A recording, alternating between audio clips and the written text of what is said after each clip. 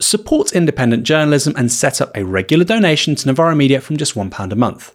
A regular donation helps us to plan our future and be even more ambitious with our coverage of news, politics, culture, and the really big ideas that you'll always find on our podcasts. So please consider joining us and become a regular supporter from just £1 a month by heading to novaramedia.com/support.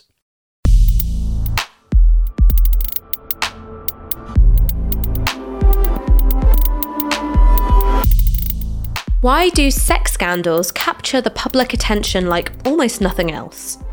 From the wives of Roman emperors to the likes of Hugh Edwards, we've always been fascinated by the idea of someone's sex life being the cause of their downfall. But what does sex have to do with political corruption?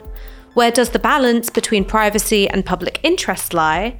And are there things which we simply don't need to know about the intimate lives of powerful people?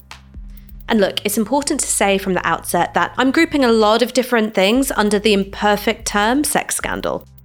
In some cases, I'm talking about black legend, lies which have been deliberately fabricated and spread around in order to destroy somebody's reputation. In other instances, I'm talking about something that's true, a feature of somebody's private life that's deeply embarrassing to them when it's exposed. And sometimes I'm talking about real cases of abuse, exploitation, and harm done by powerful people. And normally I wouldn't call things like that a sex scandal because it's minimizing and it lumps together consensual activity with abuse. But really, there isn't a better word or phrase overall for information about people's sex lives that, when made public, has the potential to alter the course of powerful institutions or even history. So with me to discuss the history of sex scandals is Novara Media's very own Stephen Methven. Let's get into it. Hi, Stephen, our resident expert in deviance. Hey, Ash, thanks very much. Just a job title I wanted. It is your official job title as well, as contained in the description. So I thought that maybe we could open with, what is the first sex scandal that you can personally remember? All right, so this is going to give away lots of things about my age, but I thought the first one I could remember was the Monica Lewinsky scandal, which shouldn't even be called the Monica Lewinsky scandal, right? It's the 50-year-old president seduces a 20-year-old intern scandal. But then, as I was thinking about this, I unpeeled like another geological layer of memory. And I realised that the first one I actually remember is much earlier, and it's the Fergie toe-sucking photographs. Okay, because some of our viewers might be a little young to remember Fergie as anyone who isn't a member of the Black Eyed Peas. Right, okay, so this is a Fergie that predates that Fergie. So this is Sarah Ferguson, who's the Duchess of York. She's the wife of Prince Andrew, and she has separated from him. And she's in Texas, I think, and it's a Texan millionaire who is photographed kissing her feet as she lies on a sun lounger. And I remember at the time, like, being split two ways about this photograph. On the one hand, I thought they were ancient, disgusting, and embarrassing. I mean, you know, Fergie's probably like in her 30s at that point, so not that old at all. But there was another part of me that was sort of really swept up in the kind of glamour of the picture, because here we have a duchess who is, sprawled on a sun lounger, fleeing the dictionary definition of despair, the bad prince, who obviously we now know is a lot worse than we thought he was then. And at her feet is a Texan millionaire cowboy who knows that he's not good enough to do anything else than kiss her feet. So it was giving Mills and Boone and Barbara Cartland. It's like, you know what, we're still a serious country. Yeah. We're still a serious country, and America still must prostrate itself, you know, literally at the feet of our duchesses. I mean, my first sex scandal was Clinton Lewinsky, and that was what, 98, 99? I think it's like 98. I think the affair goes from 95 to 97, so I think it's just... So it was 98, and I was about 6 years old, and I was watching it on the news, and it was obviously really explicit, even though it was sort of dressed up in the BBC News at 10 language. It was really quite explicit. And that's how Bill Clinton ended up being my first ever celebrity impersonation, because I was 6 years old going into school. I did not have sexual relations with that woman, Miss Lewinsky. You've still got it. Still got it. Still got the Clinton. But I didn't know what any of these things were. So I knew that he'd spilt something on her dress. Didn't know what it was. Didn't really know what sexual relations were. But I knew that there was something outside of the ordinary that was going on. And then as I got older, I found it, kind of funny, and I guess participated to some extent in the climate of humiliation, which had just totally dogged Monica Lewinsky. And then I was like, wait, hang on. She was a 21-year-old intern. I mean, especially now I look back at me when I was 21, it's like, that is a baby. Yeah, absolutely. Yeah, I remember such an air of disapproval of her. And I mean, also largely created by the media and by Democrats themselves in order to protect the president, but was really taken up by all the people that I knew, all the adults I knew. I mean, I was a young adult at the time, but all the older adults I knew who, she was the target of that scandal. Because people looked at her and went, that's a trashy woman, right? Men can be men, and, men can be thirsty and men can be motivated by their baser instincts. But the thing as a woman you're supposed to do is to not give them the opportunity. Right. And she did, and that was her sin. Yeah. I guess there was also always a comparison with Hillary Clinton as well, the loyal wife, taking her, taking a page straight out of the Republican wife playbook and standing by her man and remaining stoically silent as everything was revealed. Well, the thing that I remember reading is that after this all emerged, Hillary didn't speak to Bill for months, and only did when it was to tell him to, bomb Serbia. It was like, I will forgive you if you bomb Serbia. Just do this one little thing for me. I mean, the basis of every healthy relationship. Right.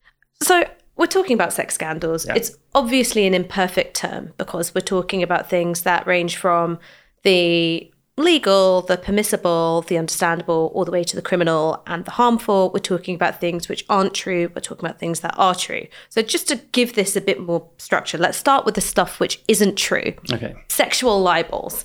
And for me, when I think of sexual libels, I think about ancient Rome. I think about Messalina and Agrippina. So can you tell us who these women were? Yeah, so Messalina is the third wife of the Emperor Claudius, who is the fourth emperor in the Julio-Claudian dynasty. So the first dynasty of imperial Rome that starts with Augustus Caesar, then Tiberius, then Caligula, then Claudius. What a family. What a family. And Messalina is an important figure because she is actually the mother of Claudius's only biological heir, Britannicus, who you may not have heard of because surprise, surprise, he drops out of the picture at some point. But Messalina is recorded by writers who come after the end of this dynasty as being a woman of incredible sexual appetites. She's described as prostituting herself in the streets of Rome. She's also thought to be a kind of vindictive murderess of love rivals as well as political rivals. So she has a pretty bad reputation. And in brief, what happens is that she eventually, according to the writers I'm talking about here are Suetonius and Tacitus, according to these authors, she falls in love with a senator called Silius, and Claudius goes off to Ostia, which is about 20 kilometers away from Rome. And while he's away, she decides to marry her lover Silius, and they have this quite elaborate wedding. And in wedding this man, she divorces the emperor. And this is, of course, a complete humiliation and an outrage, and lots of reasons are given for why she might have done this, one of which is that she's trying to make Silius the emperor and then secure the next role for her son Britannicus. Another is that Claudius is He's not a very popular emperor. He's kind of rubbish in lots of ways. He likes to drink.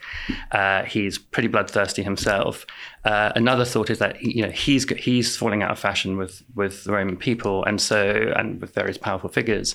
And so she jumps into this marriage with the senator to save herself and to save her son.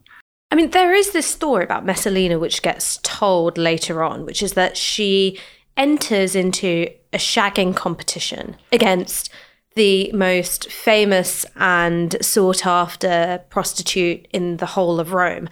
And she wins. And that is a real theme of what you find in Tacitus and in Suetonius, because, by the way, I thought the classics were dry as fuck and I never read them. And then I did when I got to uni. I was like, wait a minute, everyone is boning. And they say, they put it in ways which I think are quite damning, which is, her passion broke through the last restraints of decency and prudence. She had been content with the usual excesses of a profligate age, with the secrecy of the palace or the freedom of the brothel. They're really going for her on the basis of sex. And so why is it sex? Why is it that sex and her sexual appetites and this marriage is the way in which she's being, I guess, demeaned and brought down? So I think an interesting question to ask is who is doing the demeaning and who is doing the bringing down? And maybe we'll come back to that when we talk about Agrippina, who comes next. But I think sex is important here because Roman women, especially imperial women, were not supposed to be into sex. They're supposed to be pretty pious. They're supposed to be pretty silent. They're supposed to be handmaids to the king. And the idea of a queen having competitions with a prostitute, or as Suetonius puts it, she prostituted her person in the common stews and even in the public streets of the capital. So the idea that she might be wandering around looking for paying company is a complete affront to the picture of not only a queen but also the mother of a potential emperor. So it discredits her and discredits the son that might become the emperor in the future. I mean, is that the core of it, which is if you demonize this woman as having these excessive sexual appetites, you then go, well, maybe Britannicus isn't even Claudius's? I mean, that's a possibility. Actually, in the Roman Empire, it didn't really matter that much whether someone... there's a habit of emperors adopting family members who then become the next emperor. So, for example, Tiberius is not the son of Augustus. Caligula is not the son of Tiberius. Claudius the first son of an emperor to be born to the purple is Commodus, son of Marcus Aurelius. Right. I think. But you've got to wait a really long time to get there. Yeah. I mean, Nero is the great-grandson of Augustus, so there is some kind of more direct lineage there, and Nero is going to come after Claudius. But yeah, it's not a straightforwardly patrilineal society, but it's still nonetheless the case that nobody wants someone born from the common stews to be accidentally the emperor. So, but I think I was going to say, but I think it is also about.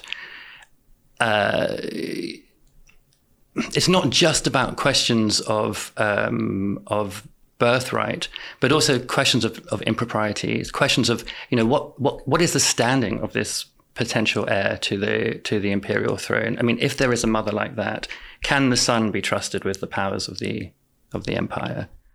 What about Agrippina? Because she, follows very shortly after Messalina. She's the mother of Nero, and she helps elbow Britannicus out of the way in the line of succession. Yeah, so Agrippina the Younger is actually very noble. She is a direct descendant of Augustus.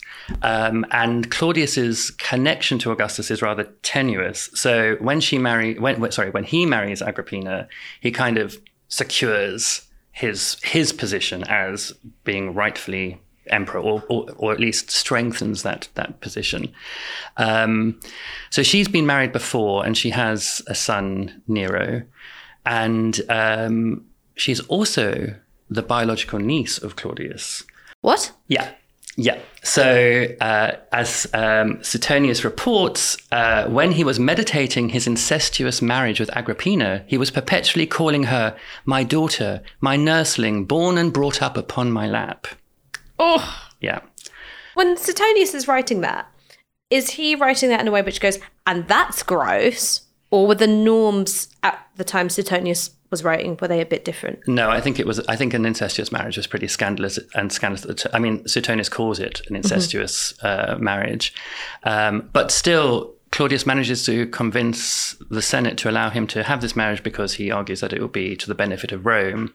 And I think what he means is that it would to be to the benefit of his sort of imperial position. So Agrippina comes along. So just a bit of backstory on Agrippina. So under the reign of Caligula, the previous empire, she's caught up in a very serious plot to have him assassinated. He doesn't last very long anyway. He's not very, like less than 4 years, I think, as emperor before he's murdered. So she's caught up in this plot to assassinate him. And she is exiled and forced to leave Nero behind in Rome. And when Claudius comes into power, he allows her to return to Rome and be reunited with her son. And there's a story that she goes to the Roman circus and the crowds applaud her and her son more than they applaud Messalina and Britannicus. And Messalina is pretty annoyed by this.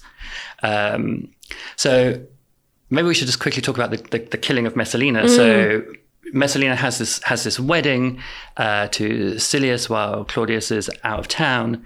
And there's this great bit from Suetonius that I just wanted to read because, you know, there are lots of ways in which you can interpret this. Was it a fake wedding? Is it a kind of, you know, folly, a party? And Suetonius wants to nail this down. And he says, the occasion was celebrated with a magnificent supper to which she invited a large company.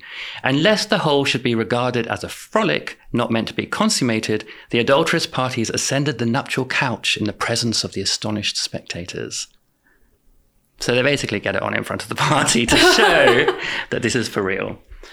And one of Claudius's freedmen, so a former slave who has been freed, reports to him that this has happened. He returns to Rome and he is advised that Messalina should be killed. He gets a bit drunk. He starts to soften. He says, no, no, no.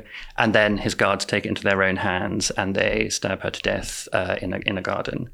Well, the way I read it was that they sort of go to Messalina and go, look, you should really kill yourself. And she's like, I'm not sure if I have it in me. And they're like, we'll help you kill yourself. Yeah, there's that. That's a version as well. I think her mother is advising her to kill herself. I can't remember who the advisor is, but she can't do it. And then someone drives a sword through her. But it's not clear that it's on Claudius's orders. Although when it's then reported that she's dead, apparently he just orders some more wine. Well, I guess you'd need a drink after that, right? But so Agrippina is being celebrated by the people of Rome. She is a granddaughter of Augustus. She's got this son called Nero, and she ends up marrying Claudius.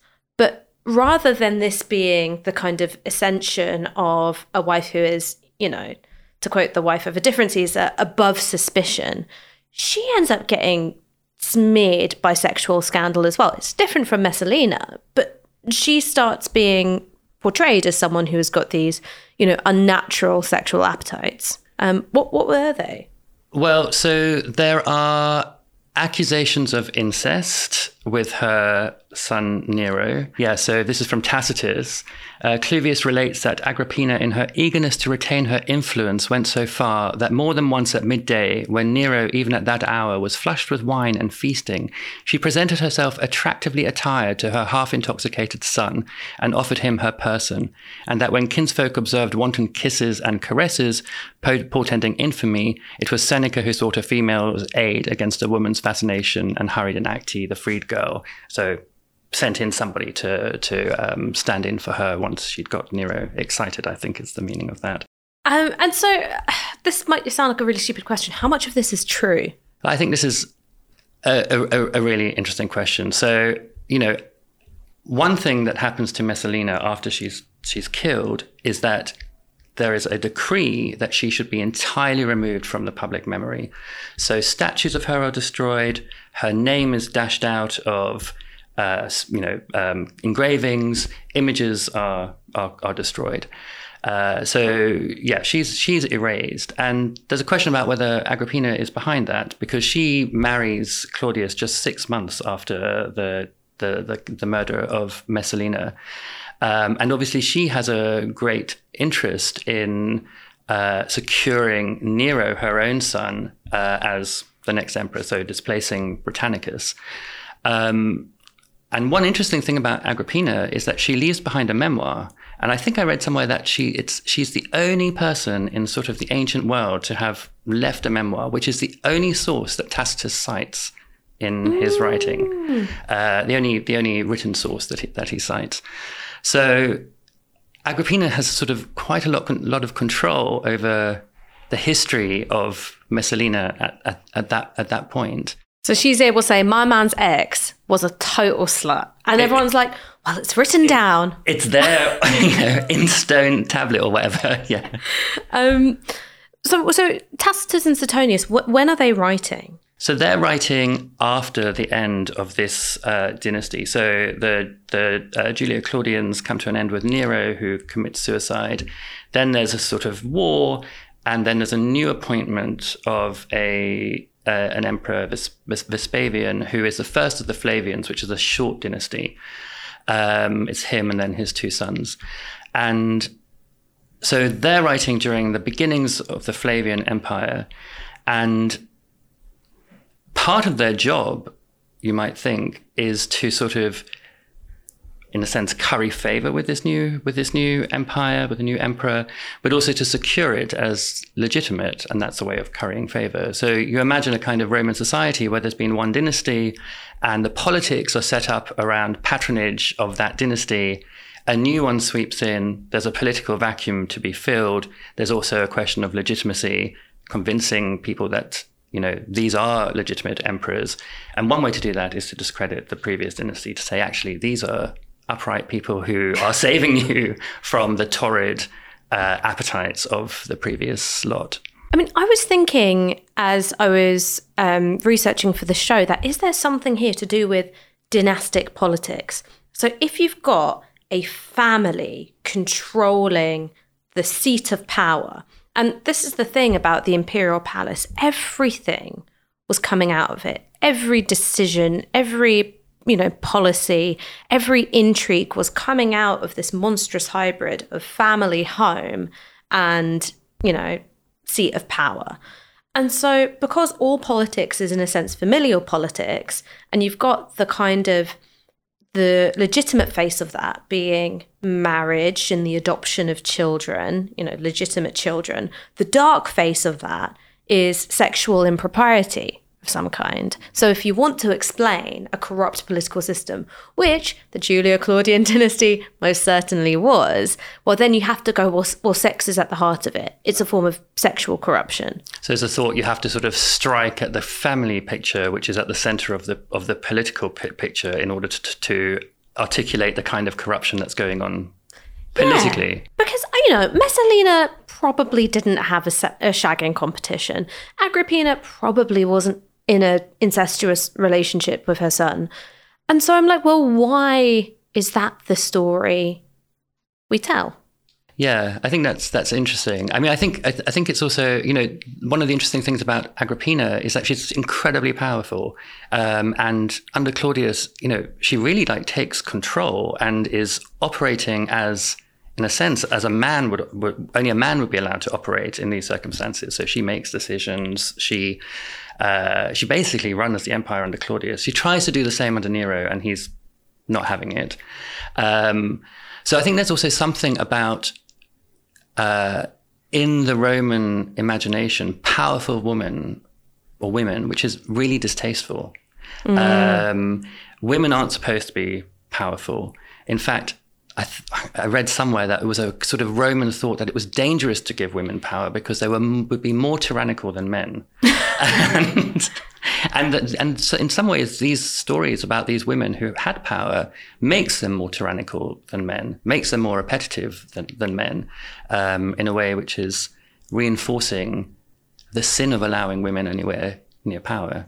I mean, I want to talk very briefly on men having sexual relationships with men in imperial Rome, because the attitudes were different. The long and short of it is that it was seen as quite normal for an older man and a younger man to have a sexual relationship, and that was almost part of this young man's education and socialization into public life and public office. But it was not seen as okay to be the receiving partner if you're a man.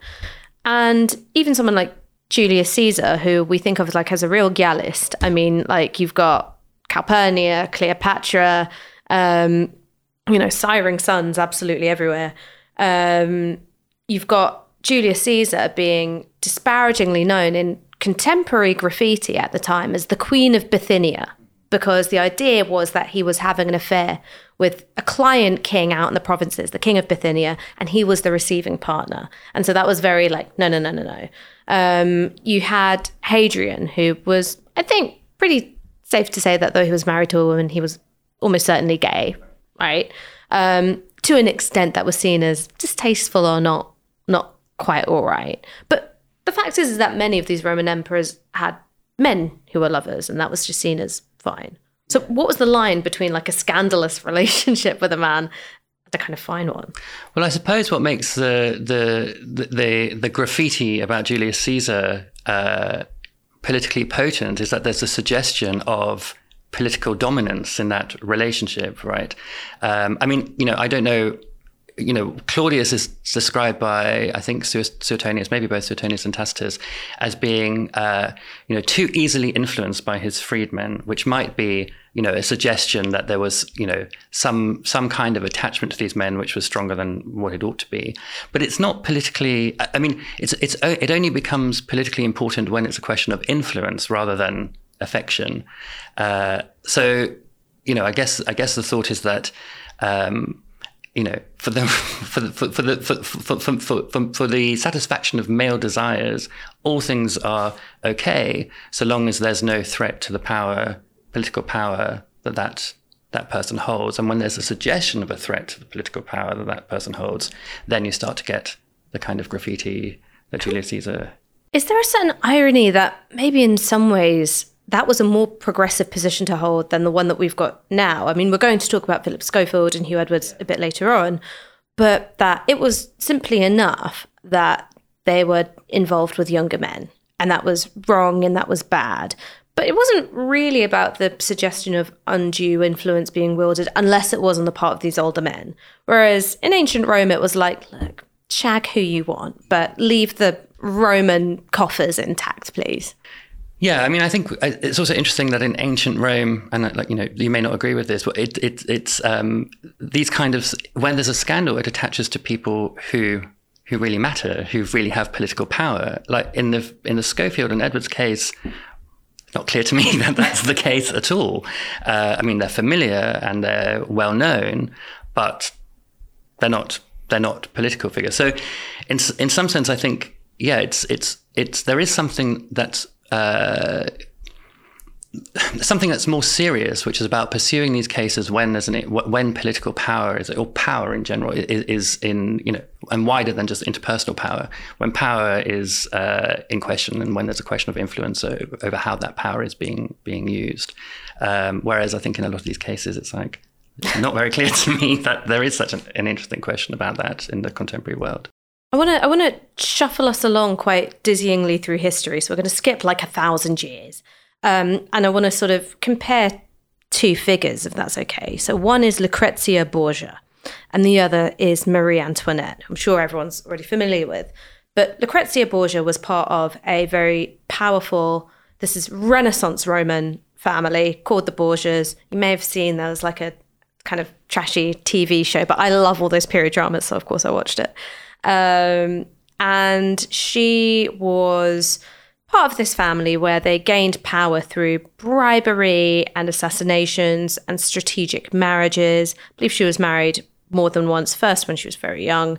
And the Borgias were able to, get a pope in there, which was a very big deal. Very big deal. You wanted to have a pope. The same way you wanted a son to be an emperor, you wanted a pope. And the Borgia pope very openly had love children, who he then treated as legitimate children and tried to marry off into powerful families. And there has been something of what's called the black legend of the Borgias. So the version of the Borgias that we can remember are people who would poison you soon as look at you, and they were shagging everybody. And there was, quite similarly to some of the ancient Roman cases we're talking about, accusations of incest between Lucrezia and her father, Lucrezia and Cesare. Her brother. And it's kind of at odds with how she was known at the time. So we know Lucrezia is this woman of, Machiavellian powers and someone who, again, had these very unnatural sexual appetites. But she was known as a very pious woman by the time of her death. So how did we get stuck with the black legend of Lucrezia? Why is that the one we remember? Because it's a better story. It's a much better story than the real one. I mean, I think what you have to remember about the Borgias, the sort of most important feature of them is that they're foreign. They're from Spain. They're from Aragon. And Alexander VI is the second Borgia pope. He's the nephew of a previous pope, but sort of 40 years prior to his ascension to the papacy. And he's got these 4 illegitimate children who he legitimizes. He just claims them as his kids. He's open about it. He's not the first pope, and he's not the last pope to have kids or to be open about it. But I think what really sets the Borgias apart and Alexander VI apart is that he is so ambitious for his family. He is excommunicating people right, left, and center, grabbing their property and handing it out to his kids. He is forcing his kids into dynastic marriages, which are politically important for him. And Lucrezia is in 3 of those marriages. Like the Elizabeth Taylor of her time. Well, except she starts when she's like 13, which is, not what you want. But also, I guess, I don't think uncommon at that time. So she's married off first to one dude who is politically convenient. He's also he's related to somebody who helped Alexander VI become the Pope. So there's sort of possibility of a kind of trade here. And but after a couple of years, it's decided that actually there's a more advantageous marriage for her. So the marriage has to be annulled. And so in order to be annulled, it has to be shown that it was never consummated. And so Alexander VI basically tries to pressurize the husband into saying, you couldn't consummate it. You're impotent. And this husband was like, absolutely not. No way. And instead, I think he spreads the rumor that actually the Pope wants this annulment because he wants Lucrezia for himself, because there's like some kind of incestuous entanglement. Anyway, the annulment goes through. She's then married to another guy, another sort of important family connection. He is murdered by her brother, Cesare, or he's the most likely candidate for having murdered him. So there are actually murders here. There's another person that Cesare is accused of murdering, who is a potential lover of Lucrezia at one point. They did do a lot of murdering. They did a lot of murder. Cesare certainly did. Was it an unusual amount of murdering for an Italian Renaissance family? That I don't know. Cesare has sort of murdered his own brother, which I think may be a bit extra. Even. Leave it out. But I don't know. But I know that one thing, so one thing that Lucrezia is accused of is of being a kind of arch poisoner. And she's supposed to have this ring, which either is hollow inside and she can sort of discreetly poison whoever she likes, or it has a spike on it that she can kind of stab people with and poison them that way. And the source of that legend is not really clear. I mean, people at the time were absolutely paranoid about poisoning. If someone got sick and died, there are no autopsies. Nobody really knows what they're looking for. And so poison and plots are the sort of what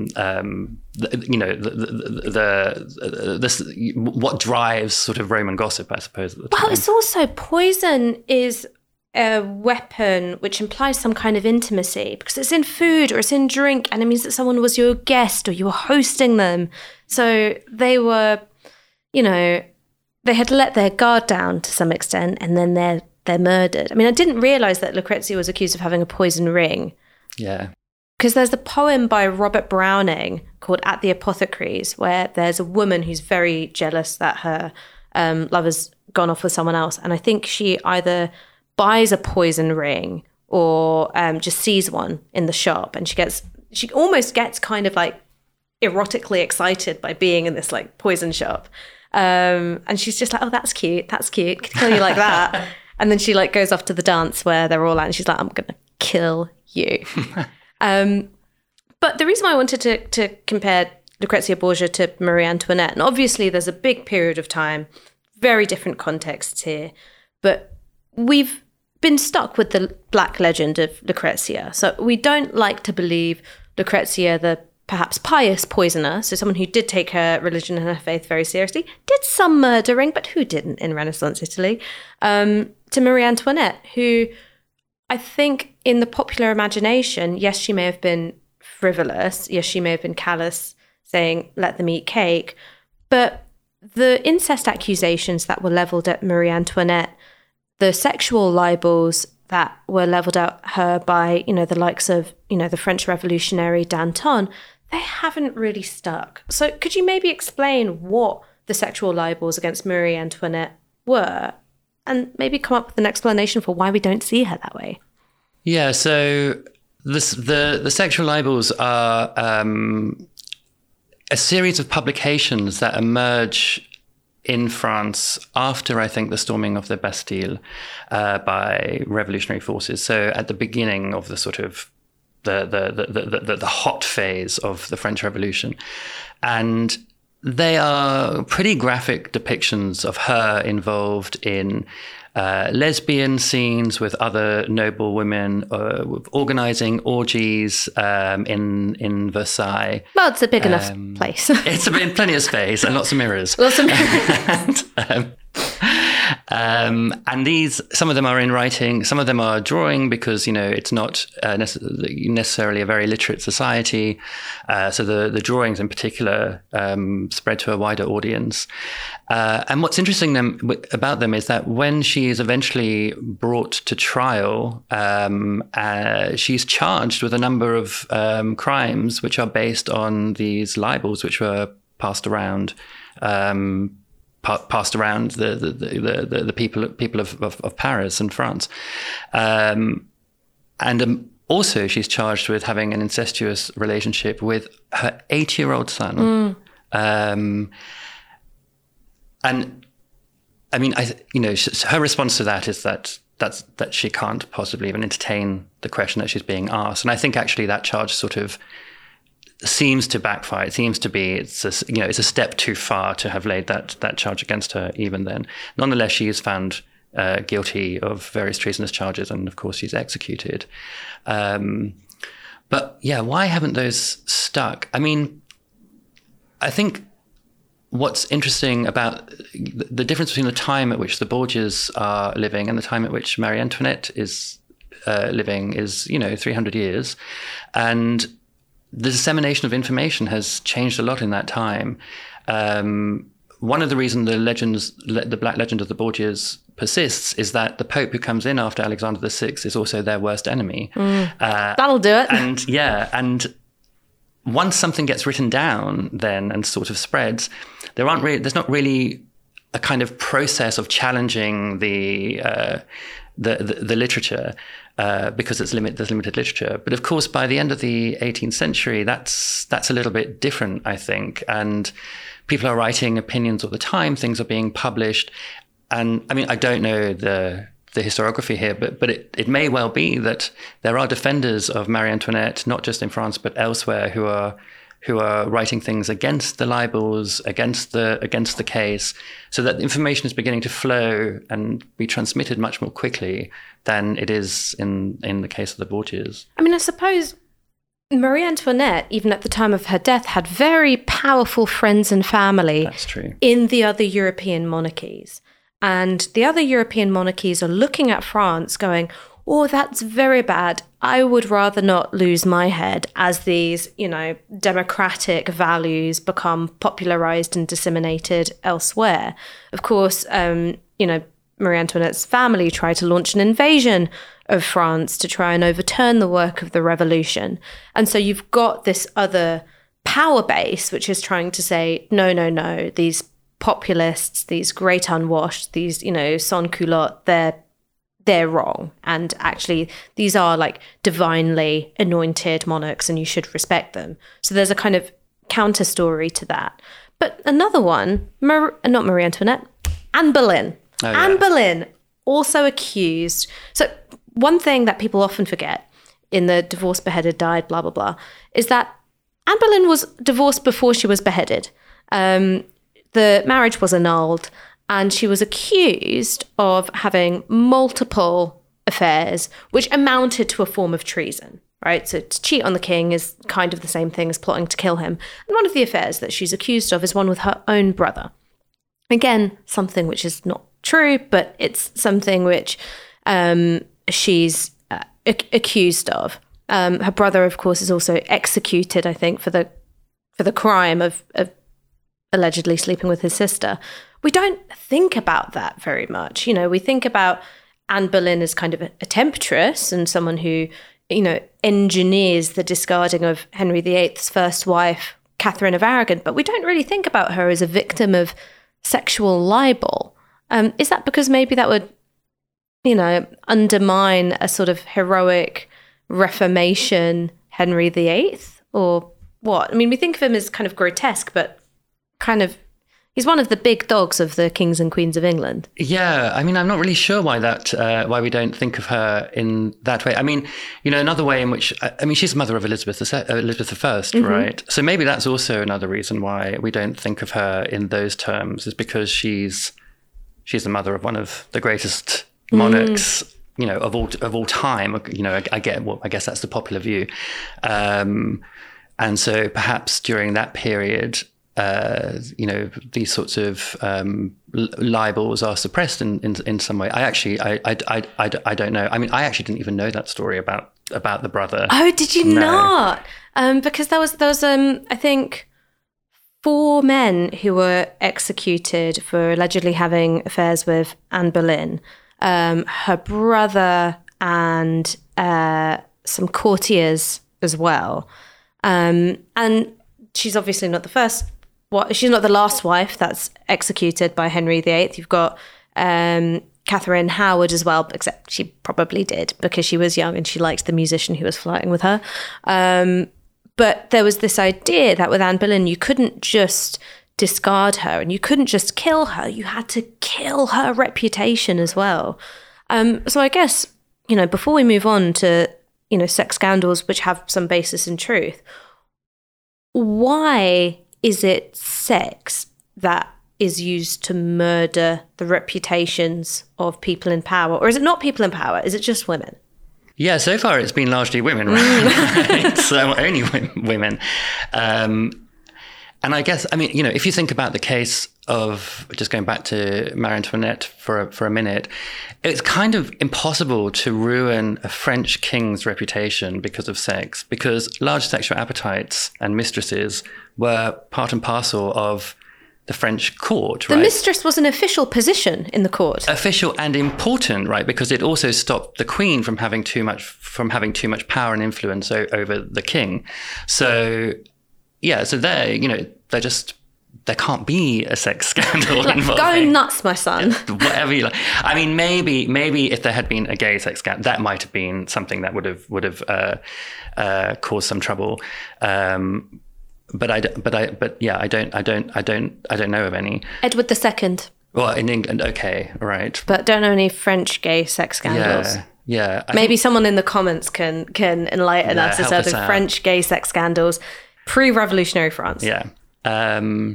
But yeah, so I suppose sex is used largely, heterosexual sex is used largely to discredit women who royal women, noble women, who aren't supposed to be having sex except for really the production of heirs.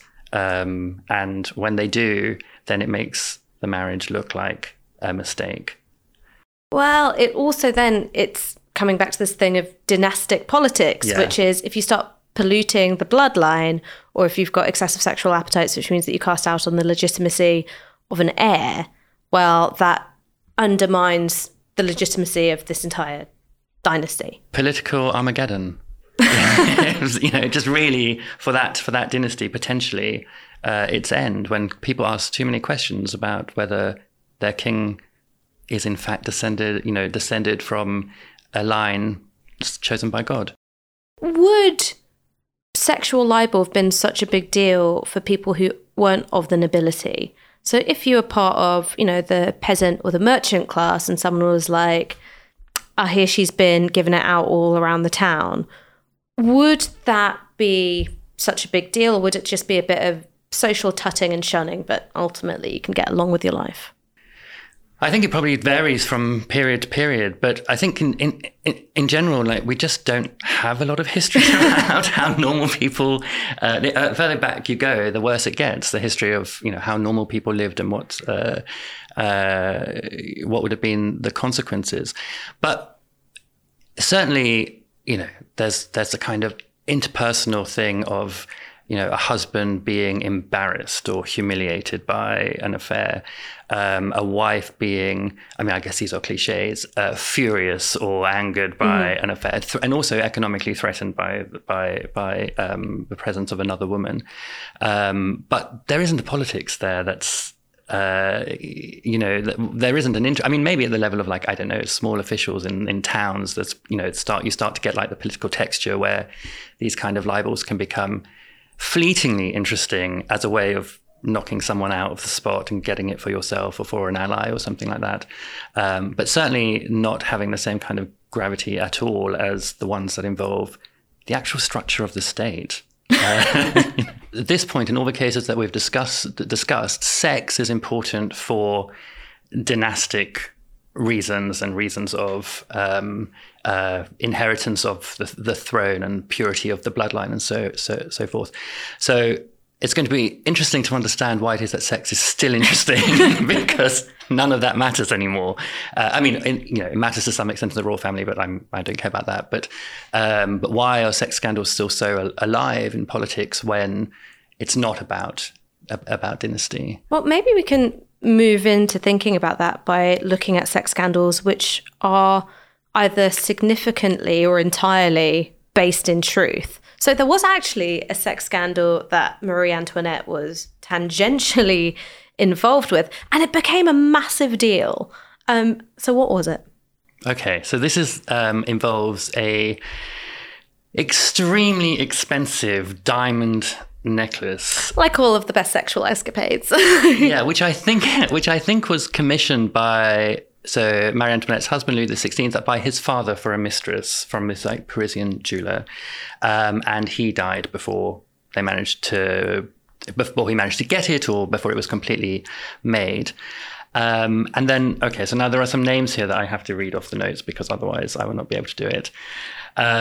So the star of the show is this extremely clever con woman called Jeanne de Valois-Saint-Remy. So Jeanne. Wow, look at that GCSE French. Impressed. So she becomes the mistress of a guy called Louis de Rohan, and he's the Cardinal of Strasbourg. Not meant to be shagging as a cardinal. Well, I think it's I think probably he's not meant to be shagging as a cardinal. Certainly it was okay a few hundred years earlier, but no, at this point, probably not. And she meets him at court in Versailles because she manages somehow to get herself in. And he has fallen out with Marie Antoinette. She has discovered that he has been bad-mouthing her, and I think he wrote a letter that wasn't very nice about her mother. And so... Oh, not the mother. Not the mother. The Empress of the Holy Roman Empire. At this point, so. And so she is off speakers with Louis de Rohan, and he wants to curry favor with her. And so Jeanne, this con woman, meets him in Versailles and says, "Oh, I'm busy mates with Marie Antoinette. I can put in a word for you." And he says, "Yes, please." And he starts a correspondence with, he thinks, Marie Antoinette, but actually with Jeanne pretending to be Marie Antoinette. And this correspondence gets quite steamy at some point, or at least warm. Mm-hmm. And he falls in love with Marie Antoinette. And he asks Jeanne to organize a liaison in the gardens at Versailles. And she employs a prostitute who looks a bit like Marie Antoinette to go in the place of the Queen. And so he meets with the prostitute, and apparently he gives her a rose, and she says all is forgiven, and he's now very pleased. And then Jeanne starts writing to the cardinal and says, as Marie Antoinette, and says, I'd really like this necklace, but because I have this reputation for profligacy, which is another sort of charge that's laid against me. And that one was quite true. That one was pretty true. I mean, it's also the case that France is just bleeding money into the American Revolutionary War, where it's supporting the revolutionaries. That's not something the French revolutionaries can sort of talk badly about. But yeah, she does spend a lot of money. Anyway, so she says, I want this, Jeanne posing as Marie Antoinette says, I want this necklace. Can you get it for me? You can take these letters, saying that I will make good on it, but I just can't pick it up myself. And he says yes, and he goes to the jewelers, and they give it to him. He then gives the necklace to someone who he believes is the valet of the Queen. It is not the valet of the Queen. The necklace gets dismantled into all of its hundreds of jewels, which then gets sold on international black markets and never seen again. Why is this scandal then a big deal for Marie Antoinette? Is it a big deal because she's like, how dare you use my name in this way? Or was it a big deal because people thought this reflected badly on her? It's a big deal because Louis XVI decides that the cardinal, Louis Le Rohan, should be prosecuted. And so there is a public trial where all of this story is sort of exercised. And Marie Antoinette is mentioned over and over again in the course of the trial. And he is eventually acquitted, quite rightly. Guilty of being pretty stupid, but that's about it. He's acquitted.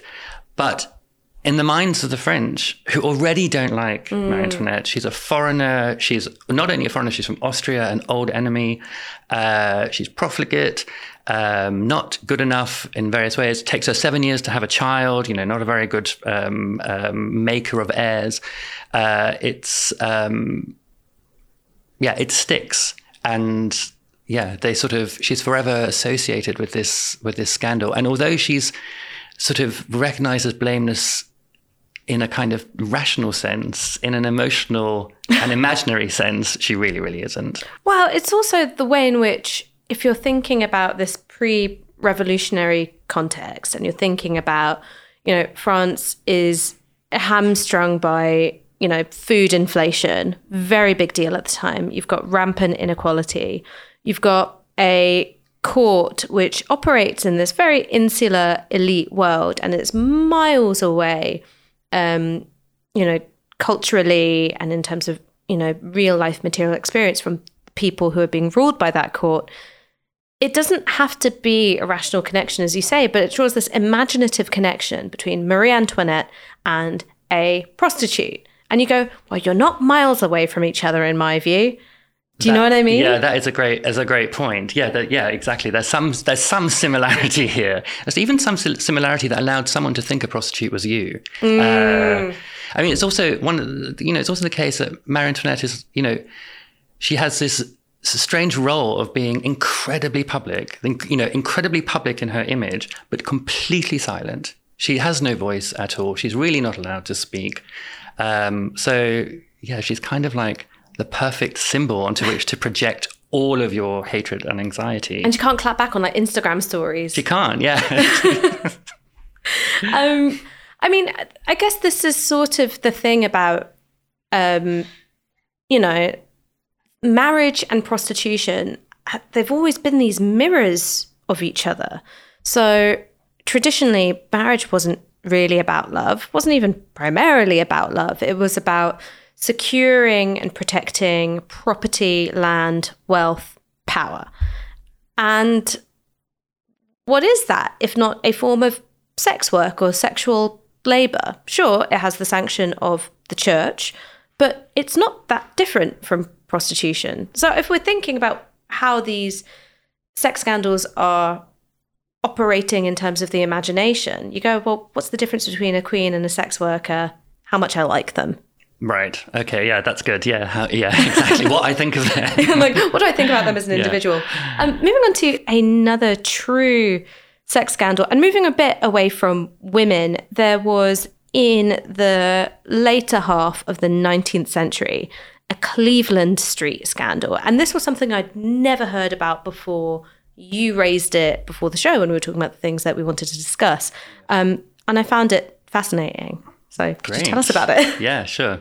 In short, it's 1889 and a gay brothel is uncovered in Fitzrovia.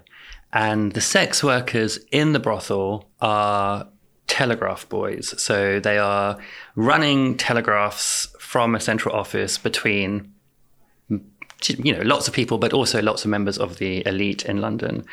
And the clients are very elite, very establishment figures, even up to the son of the Prince of Wales, the second in line to the throne at the time. And so the second in line to the throne was using the services of these very young male sex workers. Well, yeah, Prince Albert Victor is his name, and this is a rumor. So it's never published by the British press. It is published actually a lot by the American press, who really go into really go after Albert Victor, he's the son of the Prince of Wales, who would later be King Edward VII, and grandson of Victoria. So a veil is drawn over in the British media over his connection to the brothel, but there are significant other figures. So one of them is Lord Somerset, who is the manager of the Prince of Wales stables, so a nobleman. Another is the Earl of Euston, another member of the nobility. And these figures are publicly named, but nothing ever happens to them, really. And actually, and things do happen to some of the telegraph boys. And, they are, well, one of them by our standards is underage. He's 15. But then there are two 17-year-olds and an 18-year-old. So the three of them that I know of by today's standards wouldn't be underage. If you think about the age of consent in 1889, it's 13 for girls. So obviously, and illegal for boys. Illegal for boys if it's another boy. But there's a more concessive attitude towards the age of consent when it comes to girls. So what happens here is, how is this discovered? So the police are investigating the theft of some money from the post office, and one telegraph boy, 15-year-old, has more money in his pocket than he should have. And they ask, where did you get it from? And he says, eventually he says, I got it because, from these men at this place in Cleveland Street. And he turns in this guy called Charles Hammond, who is purported to run the brothel. And also another 18-year-old called Henry Newlove, a post office clerk, who introduced him to Hammond.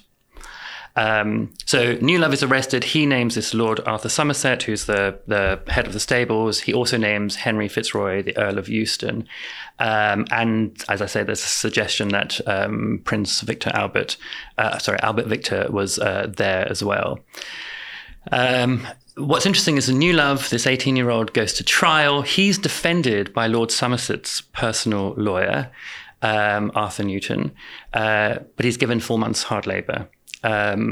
Somerset, on the other hand, flees the country. Hammond, the brothel keeper, also escapes to France, then Belgium, then America. But here's what's very interesting. Hammond is not extradited and no extradition proceedings are begun on the advice of the Prime Minister, Lord Salisbury. So this is where now the establishment starts to kind of do what it often does. Close ranks, circle in and, huddle. So Somerset, the stable guy, was never charged. The Lord Chancellor blocked prosecution. The Prince of Wales later wrote to the Prime Minister saying how grateful he was that he was allowed to escape and that he hoped that if he ever returned to the country, he would be left alone. So the establishment there kind of gets away with it from a legal point of view, from a police point of view. And then what happens is a journalist writing for a radicalish paper called the North London Press, his name is Ernest Park, he decides to pursue the story. So he starts writing about it in the British press, and eventually he names Henry Fitzroy, the Earl of Euston, who had been fingered by I'm sorry. Strange use of terminology there, Stephen. By one of the boys. Fitzroy then sues for libel. Does he win? Well, so Park, the journalist, gets quite a lot of good evidence in his favour, but he does win. And Park is sentenced to a year in prison for libel. It was pretty bad. There's another story, which is then that Arthur Newman, who defended New Love and who was Lord Somerset's lawyer, is later charged with obstructing justice. He's accused of paying various witnesses to leave the country, get out, and out of the reach of the long arm of the law, including Hammond, who was the brothel keeper. But he's then in trial defended by another lawyer called Charles Russell, who was the very same lawyer who prosecuted the journalist.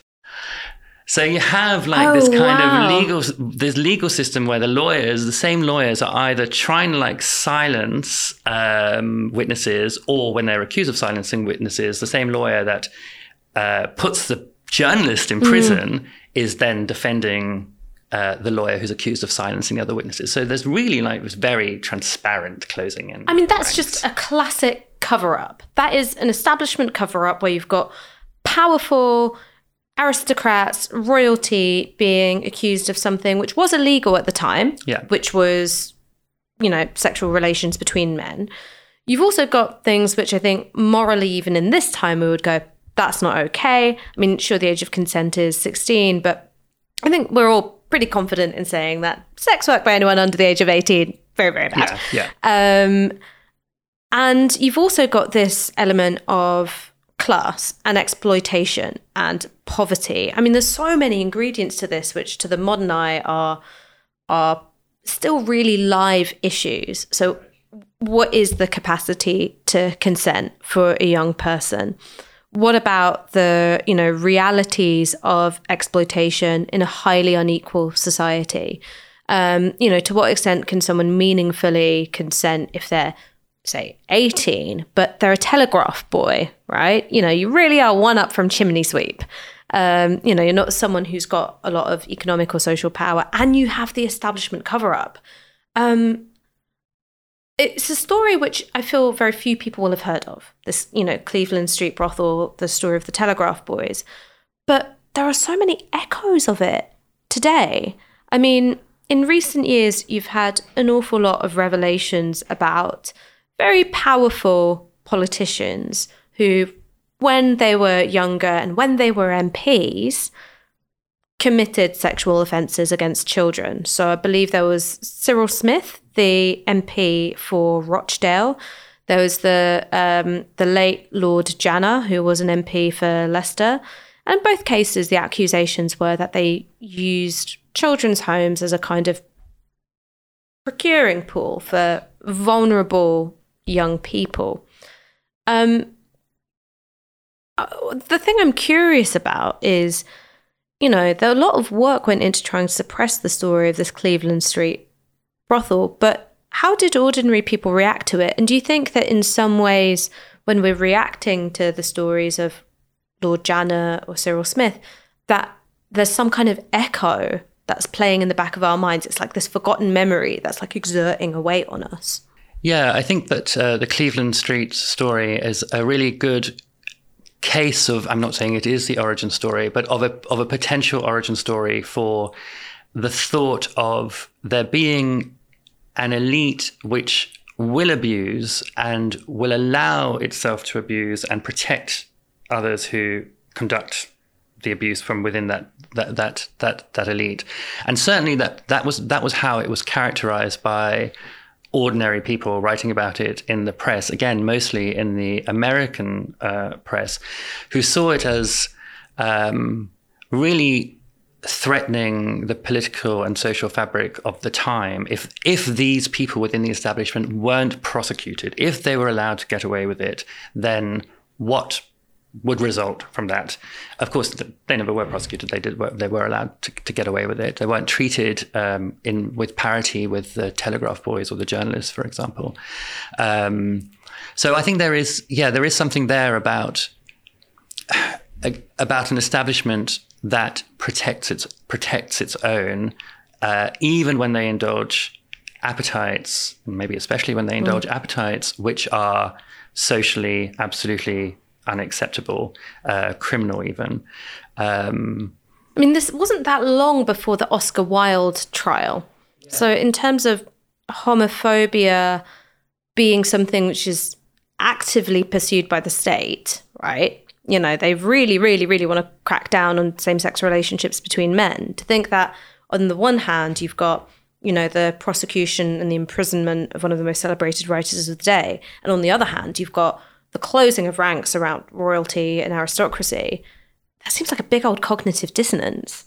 Yeah, I think that so I don't think the state is interested in pursuing homosexual relationships universally. I mean, they're not interested in pursuing the ones that exist amongst establishment figures or upper class figures. I mean, homosexuality is something that is practiced in the schools that they go to and in the universities that they go to. All these all male institutions. It's, you know, pretty commonplace, and it's permitted. The way it's characterized in the press in the Cleveland Street case is not about. It's not really about either taking advantage of people who are too young perhaps to consent, or the homosexual nature of the relationships. It's rather about the question of corruption, the establishment corrupting people who are easily corrupted. And I think that that's something that plays out in the Oscar Wilde case as well. There's this thought of him being a corrupting influence.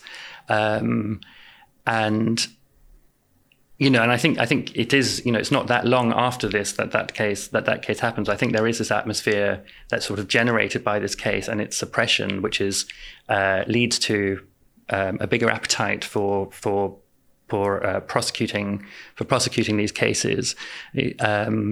But yeah, the way it's really characterized, I think, in the press at the time, is this thought that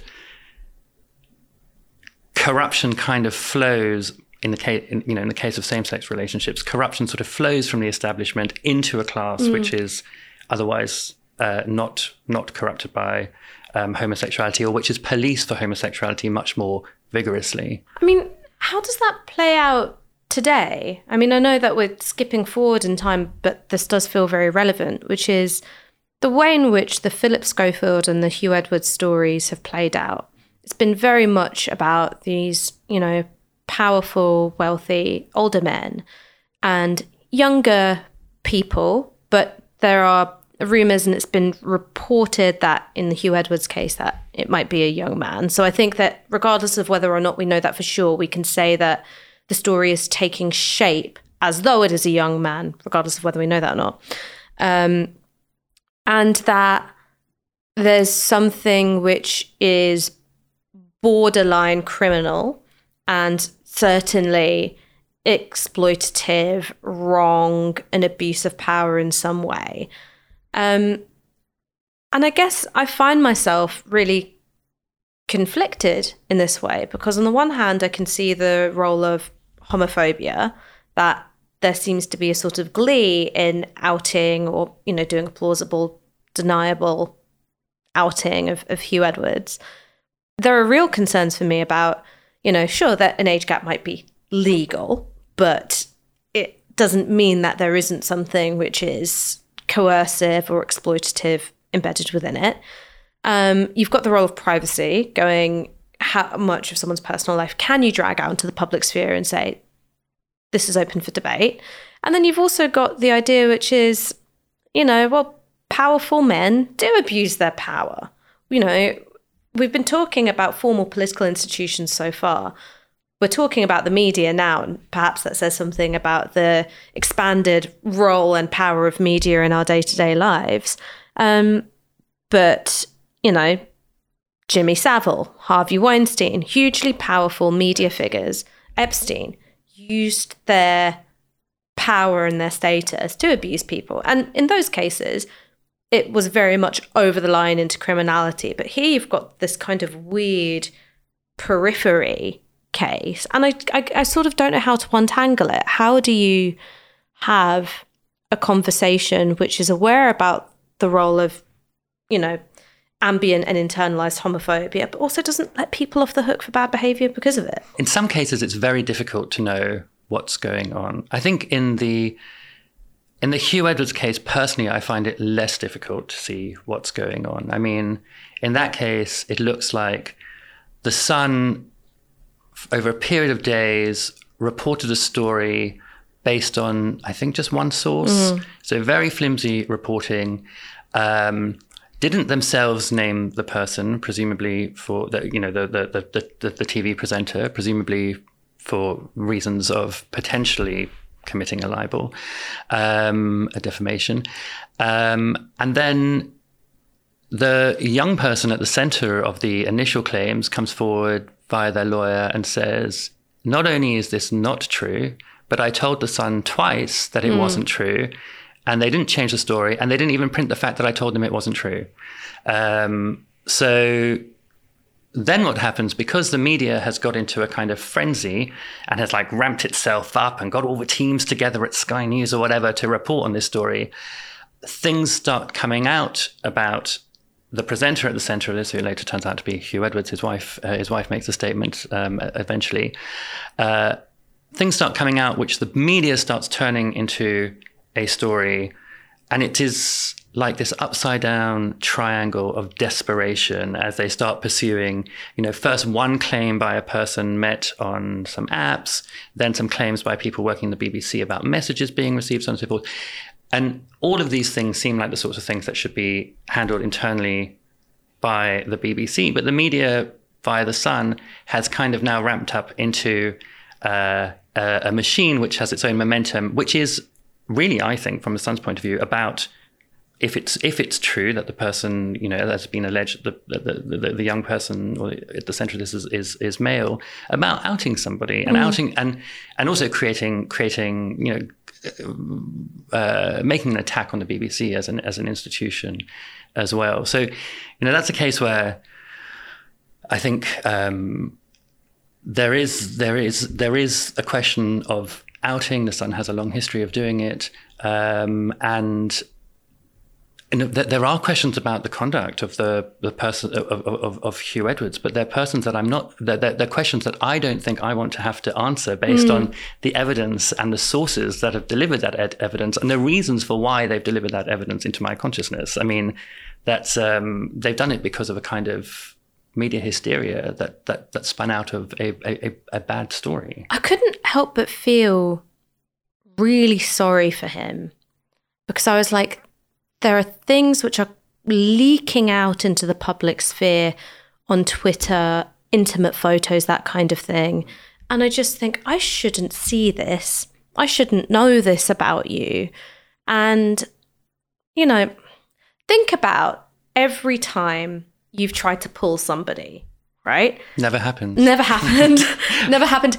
I just go back to the monastery and pray. But think about every time you've tried to do it. Think about the inherent indignity of doing it, right? I'm thinking about every message I've ever sent, every nude I've ever sent, everything I've said to my partner in the privacy of our bedroom. And what would it be like if that was just pulled into the full glare of public attention it wouldn't matter that everything was lawful, everything was done within the context of consenting relationships, even if it wasn't formal boyfriend-girlfriend, it was within the context of consenting relationships, it would look dreadful.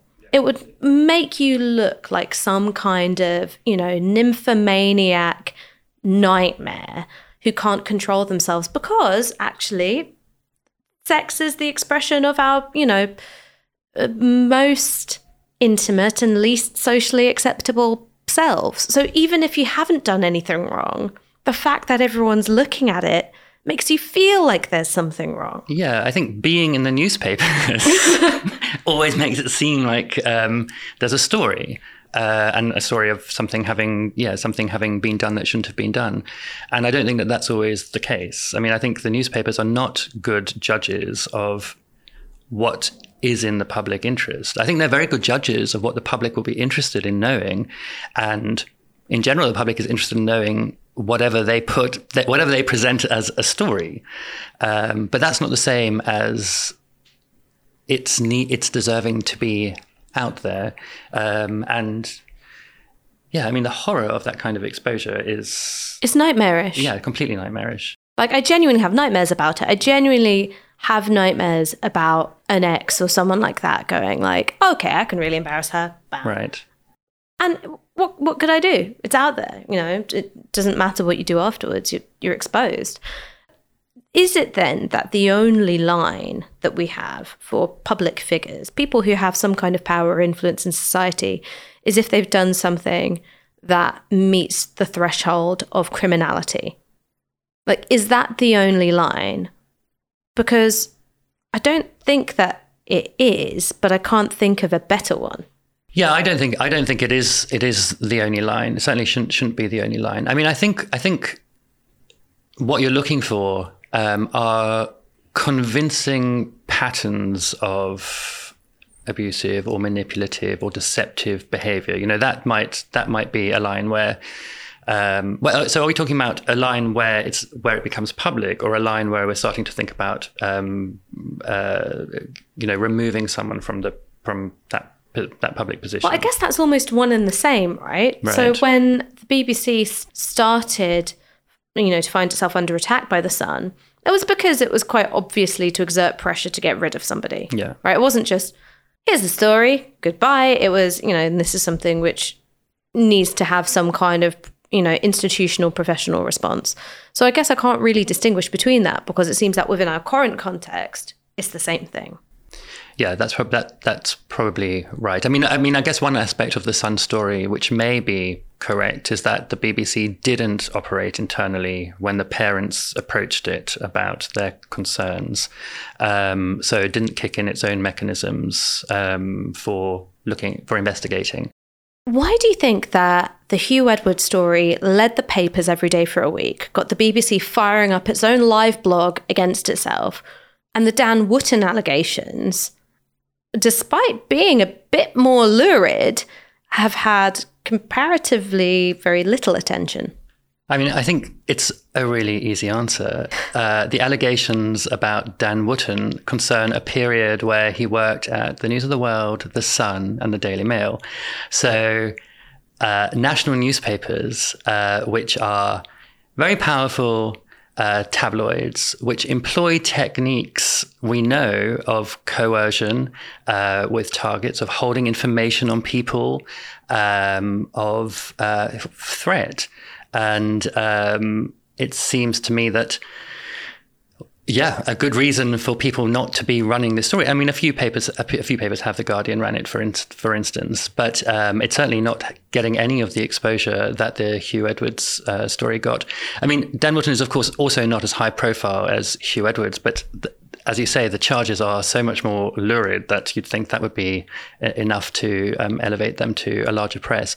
But I think it's because they involve somebody who worked for organizations which are now having to investigate themselves, and probably don't want to be have more public exposure than they already have on this story. Also, it involves journalists who may well have participated in not the kind of things that that Wotton is alleged to have participated in, but who have used techniques similar to the ones that Wotton used allegedly in his journalistic career themselves.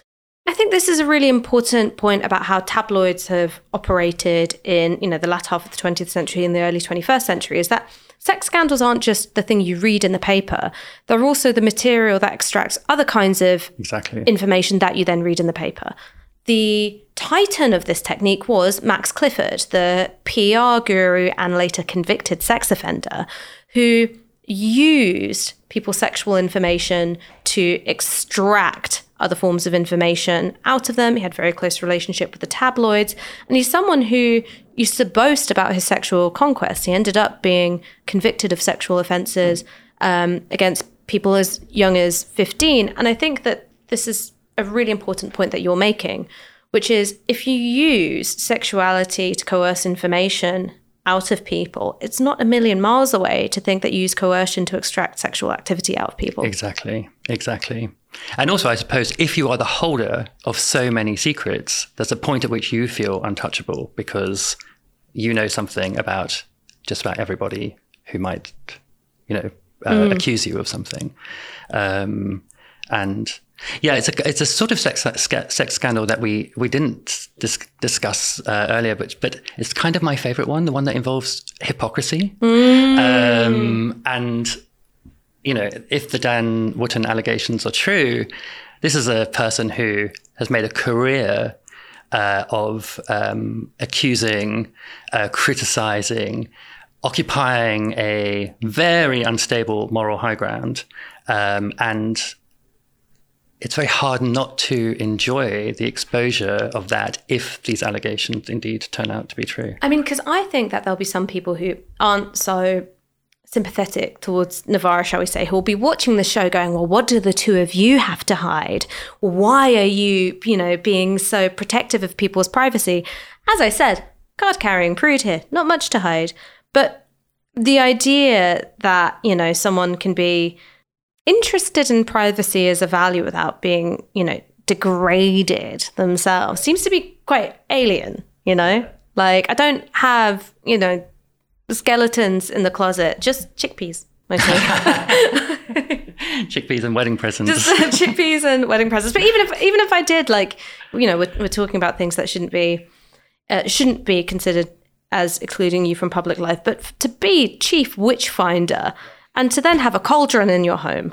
Yeah. Come on. But let's take the example of things which are legal, technically legal, but if any of my friends or loved ones were doing it, I'd be like, what the hell are you doing? So I think this is particularly relevant when it comes to, age gaps, right? And, Twitter at the moment is alight with age gap discourse, sometimes to an absurd extent where they're like, he's 29, she's 26. I think we can say that that's silly. But let's say a friend of mine, I'm 31. Let's say a friend of mine who's, the same age as me is going out with a 17-year-old. Technically illegal. Mm-hmm. But if you have to use the word technically, you know that you're on kind of shaky moral ground. Yeah. And I would probably think this is something which isn't right.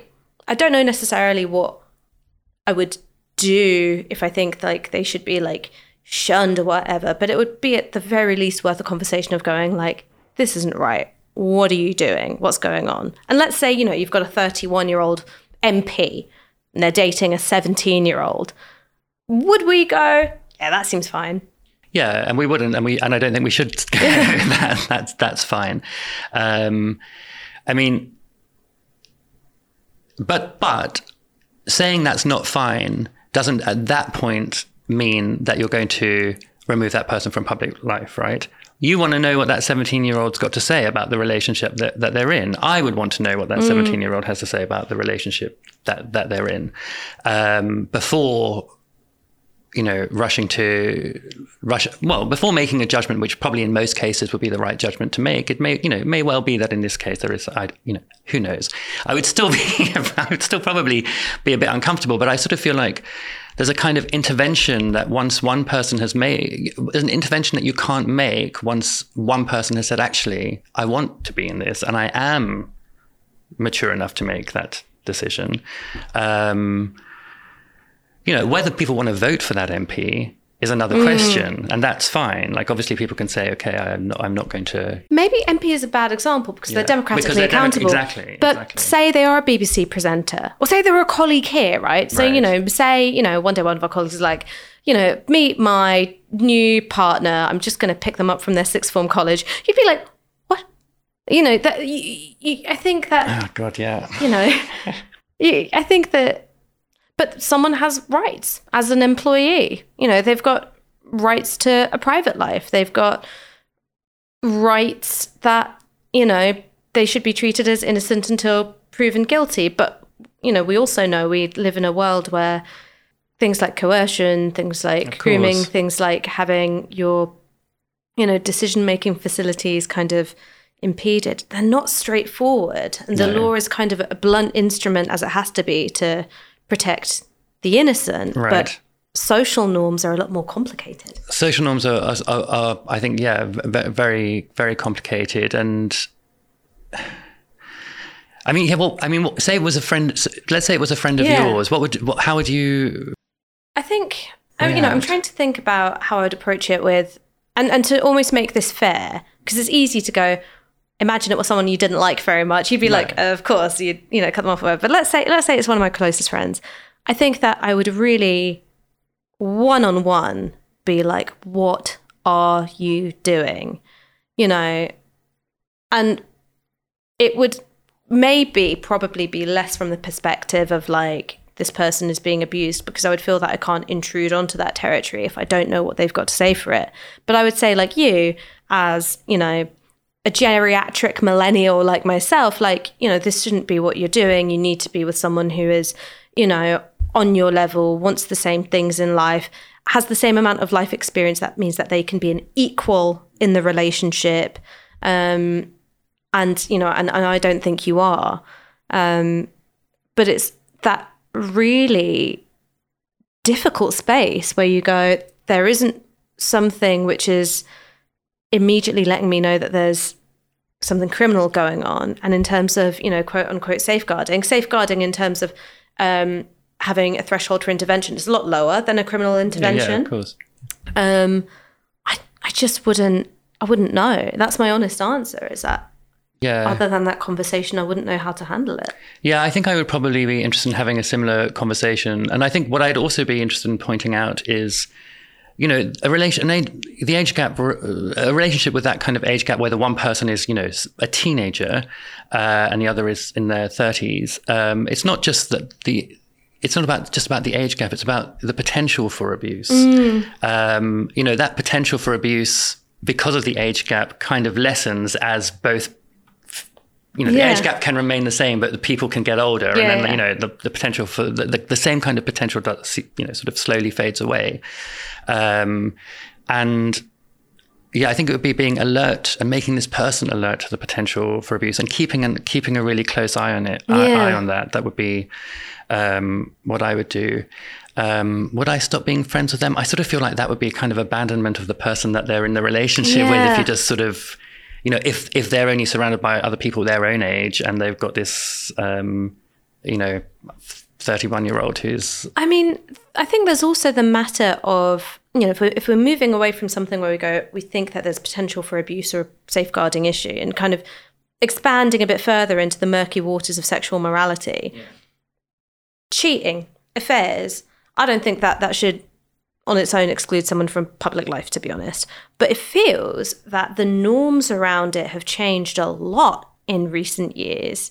I remember the sort of tabloid bonanza around David Beckham and Rebecca Lewis, or Jude Law, or various politicians who were caught out, and that was very much seen as you've done something wrong, get out of here. Whereas now I think that we've kind of collectively agreed that no, that's part of your private life, and it ought to be. Are you someone who looks at it and goes, good change, I'm glad that we shifted as a society? Yeah, I'm absolutely. I'm really not interested in living in a prurient society. Yeah. I'm really not interested in knowing that much about people's sex lives. One of the things that makes me anxious about sex scandals is I find myself having to make judgments about things that I don't particularly want to make judgments about or know about.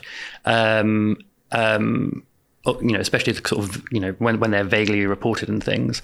But yeah, I think that is a positive move. And I think it's probably a positive move that, reflects the fact that we all know that, I'm sorry to say this to you so quickly after the big event, that most marriages don't we are having this conversation like 2 days after I got married, and Stephen's about to tell me everybody cheats. But we know that most marriages don't make, they're not from the wedding day to the grave. Sorry. You know what, this reminds me of the night before the wedding. We were setting up at my mum's house, and obviously me and my partner are a bit anxious and making sure the day goes off without a hitch. And I said, look, tomorrow, it's just tomorrow, and then it's just the rest of our lives. And he was like, statistically, it's not. And I was like, wedding's off, man. Like, cancel the caterer. Okay. So you're not a realist about it then? No, I said till death do us part, motherfucker. No. But you're totally right to say that most marriages don't work out. And actually, even the ones that do have difficulties, of which infidelity may be a part. And in fact, maybe a solution. Well, this is the thing which for me was so interesting about what recently has been going on with Leo Varadkar, the Prime Minister of Ireland. He was, I think in a way which is quite a gross intrusion of privacy, filmed kissing somebody who is not his partner. And I think that the papers tried to make a big deal of it, and he just weathered it. And I think part of the reason why he weathered it is because there is an understanding that open relationships exist, and it's none of your business if that's, the arrangement that a head of government has come to. And that would have been unimaginable 10 or 15 years ago. I think that one of the most amazing things about this is, because you're right, the press tried to make that happen, like tried to turn it into a, cheating scandal or something like that. But I think that a lot of straight people now understand that gay people, queer people, often have relationships which are liberating in many ways, liberating of the constraints of traditional heterosexuality. And because they model those relationships and actually live them out in society, they become relationships that are liberating for straight people as well, forms of relationships which are equally liberating. So I think really nobody was bothered at all by those pictures, but the media tried to make it happen, and it's partly because I think the media has this, and also maybe a kind of conservative establishment sort of class has this idea that homosexuality, queerness, it's allowed to be out and public and even celebrated, so long as it's in some way is discreet and models like heterosexuality. Yeah, you have to look like Martin and Midge from the cul-de-sac in order to be accepted. Exactly. And we can't imagine, we shouldn't be forced to imagine you having sex, for example. We should just imagine you like washing up the dishes side by side and something like that. You're allowed companionship, you're not allowed sex. Exactly. And you see this, and every now and again the media sort of cooks up some storm, which is an expression of its latent homophobia, because what it wants to do is attack gay people or queer people more generally. So, for example, a few years ago there was like all the chemsex stuff, chemsex parties. And again, it didn't really, it had like a moment, but it didn't really land, because I think people just don't care enough about how queer people live their lives. I mean, some people care a lot, but in general, I think that it's less interesting than it might have been, less scandalous than it might have been in the past. Well, I think that by and large, that is a shift that's happening. And for me, the Leo Varadkar thing just was it was a really shocking moment for me to go, this didn't bring down a head of government. Right. I'm glad that I live more in this world than the one from, 15, 20 years ago. But I sometimes wonder, with online discourses and people who are the generation below me, is that there seems to be a real discomfort with some aspects of public expressions of sexuality. So you've got people saying there shouldn't be any kink at Pride, because Pride should be inclusive to a degree, like all ages inclusive. That's also happening at the same time as there's a real transphobic and queerphobic, moral panic when it comes to, grooming. And it seems like a repeat of the Anita Bryant, straight people reproduce, gays recruit, like a real anxiety about, turning the children queer. And there's also, not a day goes by that you don't see on Twitter someone saying, I don't like sex scenes because I didn't consent to see this in the movie that's rated 18. I have not seen this. No, have you not seen it? Okay, well, my brain is so rotted by social media. I see this stuff a lot. Discussions of age gaps where we're maybe not talking about something which maybe feels very cut and dry. We're talking about things where the age gap is kind of closer together. Or maybe it's someone who's in their 20s and someone in their 40s, where I do just go, that's your business. Like, that's your business. Someone who's in their 20s might not be a wise decision, but it's a decision you're capable of making by and large. Do you have a sense of why this is happening, or why, are we returning to this kind of prurient and invasive interest into what's going on, and we're dressing it up as being protected from a kind of imaginative, unwanted sexual contact? It's hard to say. I mean, I think it's probably a lot of things going on. I mean, I think, it's no bad thing for people in Gen Z to be considering power dynamics and to be considering, what consent is, and what things like pride should be. I mean, the pride discourse, I think, just happens every single year. There's always this question about what. It's like the Coca-Cola advert for Christmas. You're like, right. No kink at Pride. Right. Yeah, exactly. It's here we go again. It's that time of year. I don't think there's anything wrong with people asking questions about who Pride is for, and what should be there and what shouldn't be there. I mean, I think like the claims of what is kink are like hugely exaggerated in this discussion, and also its occurrence, I think, is also often exaggerated. So I think people are calling things kink which aren't in fact kink, and it's just a leather jacket, babe. Exactly, it's a cap. It's but. Yeah. So anyway, I think there's nothing wrong with having those conversations. I think actually it's good for young people to be having conversations about consent and what they're sexually interested in, what they aren't. I mean, I think one interesting thing that's happened is there's been a resurgence of an idea which I think is not a new one, but is sort of come back into vogue, where the question is, are my sexual desires my own, or are they mediated by the culture that I'm in? And how do I identify, for example, the sexual desires or the sexual interests which are in fact my own? And I think that's, extremely good, because, there's no question that desire is not just, as it were, something that stems, from within yourself, untouched by the influences, political influences, prejudicial influences, and so on and so forth around you. And so, yeah, if young people are asking, do I want to see this sex scene in a film? I mean, it seems,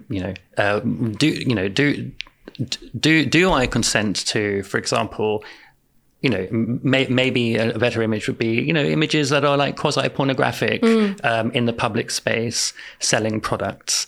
I think these are not bad questions to be asked. But I think that's very different from what I take to be like a very old slur against queer people. They're coming for your kids. That's outrageous. It's, most sexual abusers are straight. Mostly sexual abuse happens in families. Queer people are not out there looking to recruit kids. We don't need to. There are plenty. There are plenty of adults. Exactly. We're plentiful as it is, and and we're only interested in adults. So. I mean, I want to loop back to the beginning of this conversation in order for us to wrap up, and that's about the sex scandal. I mean, we've covered so much ground. We've gone from ancient Rome to Hugh Edwards to, moral panics. And I suppose the thing that I want to ask is, why do sex scandals still have so much social and political power? Why are we as the public so drawn in by them? Well, because they involve sex, for a start. And sex is always interesting. And So yeah, I guess that's that's the reason why I think the public is drawn in. I mean, as I said before, I can find myself drawn into a story even though I know I don't want to know this story, or I don't think I should know this story. Why are they politically powerful? Well, I think that often, in order for a sex scandal to be a scandal, it has to involve some feature that reflects what that society is made anxious by, and maybe they're made anxious by it for good reason. Like maybe they should be made anxious by it. It's got to be something that society finds anxiety inducing, and which has a moral dimension to it, which means that it's got to be. It's appropriate for sort of discussion, and then becomes like politically important because that discussion inevitably lends itself towards disapprobation of the figure involved. So I guess that's where their political power comes from. But I suspect that their political power just isn't in general as enduring as it used to be, and that's really because of how the media now works. You know, if you're Agrippina, a story gets written about you. Nobody else writes a story about you, or they just replicate the story over and over again. If you're Hugh Edwards, you know, this week you're in the centre of a sex scandal, 3 weeks' time. I mean, but how will this time be remembered in 2,000 years, right? You know, we're talking about a, you know, day-to-day, week-to-week news cycle where it feels so intense and then the caravan moves on. And what of it will survive? You know, which of the stories will survive? Will, you know, Bill Clinton and Monica Lewinsky be, you know, remembered the way that we remember the sex scandals of Roman emperors, or would it be a footnote to, you know, something else which is much bigger? Like, we've got no way of knowing. I mean, in terms of why I think sex scandals have power, is that I think that it's a very simple story. And the simple story is that there's something going on behind closed doors that's bad and wrong and corrupting, and it needs to be pulled into the light. And that's why sexual libel is so powerful. That's why true sex scandals are so powerful, regardless of whether or not that person has done something which is morally wrong. And it reflects, I think, how far away from power we feel. And that feeling of powerlessness, it can also be manipulated by other powerful people who are in the press, people who are of a warring political faction. And we see that, I think, as a kind of common thread from ancient Rome to present day. Yeah, absolutely. Stephen, thank you so much for joining. No, this was amazing. Thanks Hopefully very much. We'll see a lot more of you on this show. I'd love it. Where else can people find your work if they want to hang out with you more in a journalistic capacity? They can watch Novara Live, where I'm the researcher on the show and help to write the scripts. Your thumbprints are all over it. They can check out some TikToks on Novara's TikTok page. They can read some articles I've written on novaramedia.com. That's about it. A few other pieces floating out. And they can see you at the yearly No Kink at Pride discourse. That's right. Thank you so much. In my 3-piece suit saying no. Cheers.